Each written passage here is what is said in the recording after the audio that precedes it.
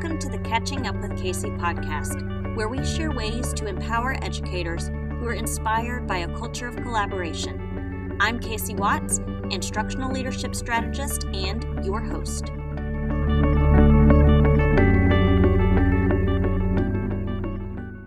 Hey there, fellow educators. Welcome to another episode of Catching Up with Casey. We're going behind the scenes today. Today, we're going to learn all about how to use choice boards in a collaborative study.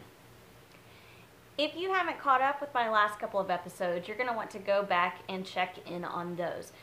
I take you behind the scenes of collaborative studies. I tell you all about planning collaborative studies, face-to-face sessions, and today, like I said, we're going to be jumping into what it looks like to implement choice boards after you've initiated your first face-to-face session.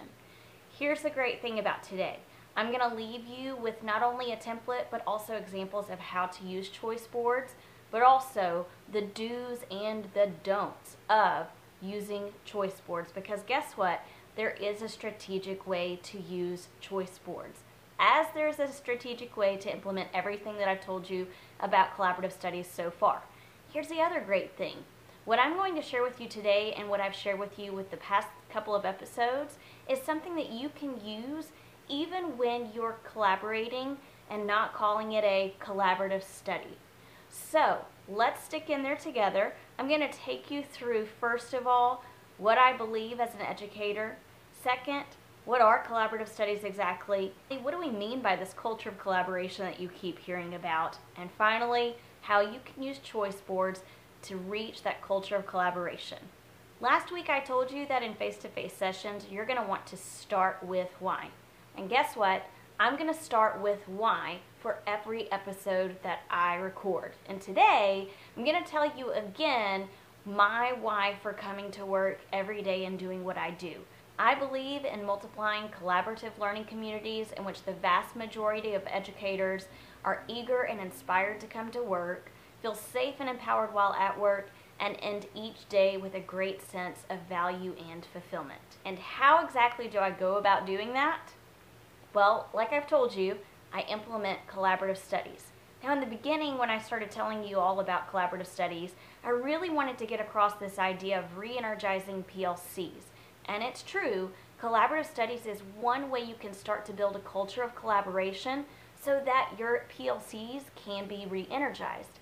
However, if you're simply wanting your teams to be able to collaborate and collaborate well, where you're noticing collective efficacy, then collaborative studies is another way to do just that. What are collaborative studies? They are simply strategically organized opportunities for meaningful collaboration. Opportunities where you, the instructional leader, get to facilitate this meaningful collaboration. Because again, there is a strategic process to this. I suggest you implement collaborative studies as a way to build that culture of collaboration. But again, we have to know what exactly we mean when we say culture of collaboration, because it's easy to say that we want to collaborate. And sometimes in our mind's eye, when we think about collaboration, we picture two or more people working together on something. But collaboration goes so much deeper than simply two people working together. Here's the definition that I brought up to you last week. Interpersonal collaboration is a style for direct interaction between at least two co-equal parties, voluntarily engaged in shared decision-making as they work toward a common goal.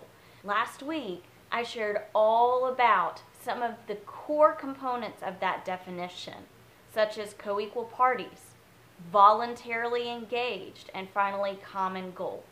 And when we think about culture, we're thinking about the beliefs, the behaviors, and values that come together to form a culture.